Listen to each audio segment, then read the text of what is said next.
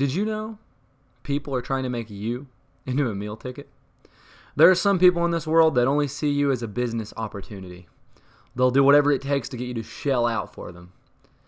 How do I know such wicked-minded individuals are amongst us today?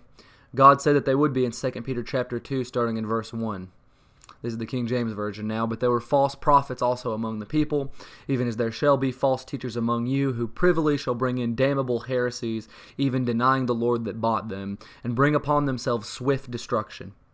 And many shall follow their pernicious ways, by reason of whom the way of truth shall be evil spoken of. And through covetousness shall they with feigned words make merchandise of you, whose judgment now of a long time lingereth not, and their damnation slumbereth not. Now, what does this mean? Sure, there are some false teachers who legitimately preach what they preach from a good conscience. Others, though, preach what the people want to hear for the express purpose of lining their pocketbook.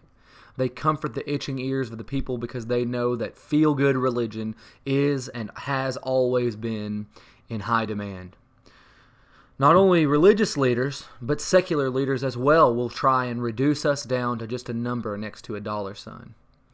Well, how do we avoid this? We look past all the false teaching and study the Scriptures.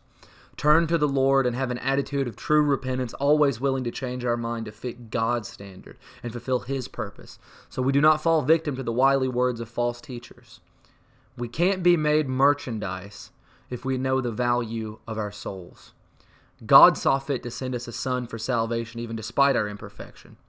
God so loved the world, He gave His only Son, that whoever believes in Him should not perish but have eternal life. Let's remember that.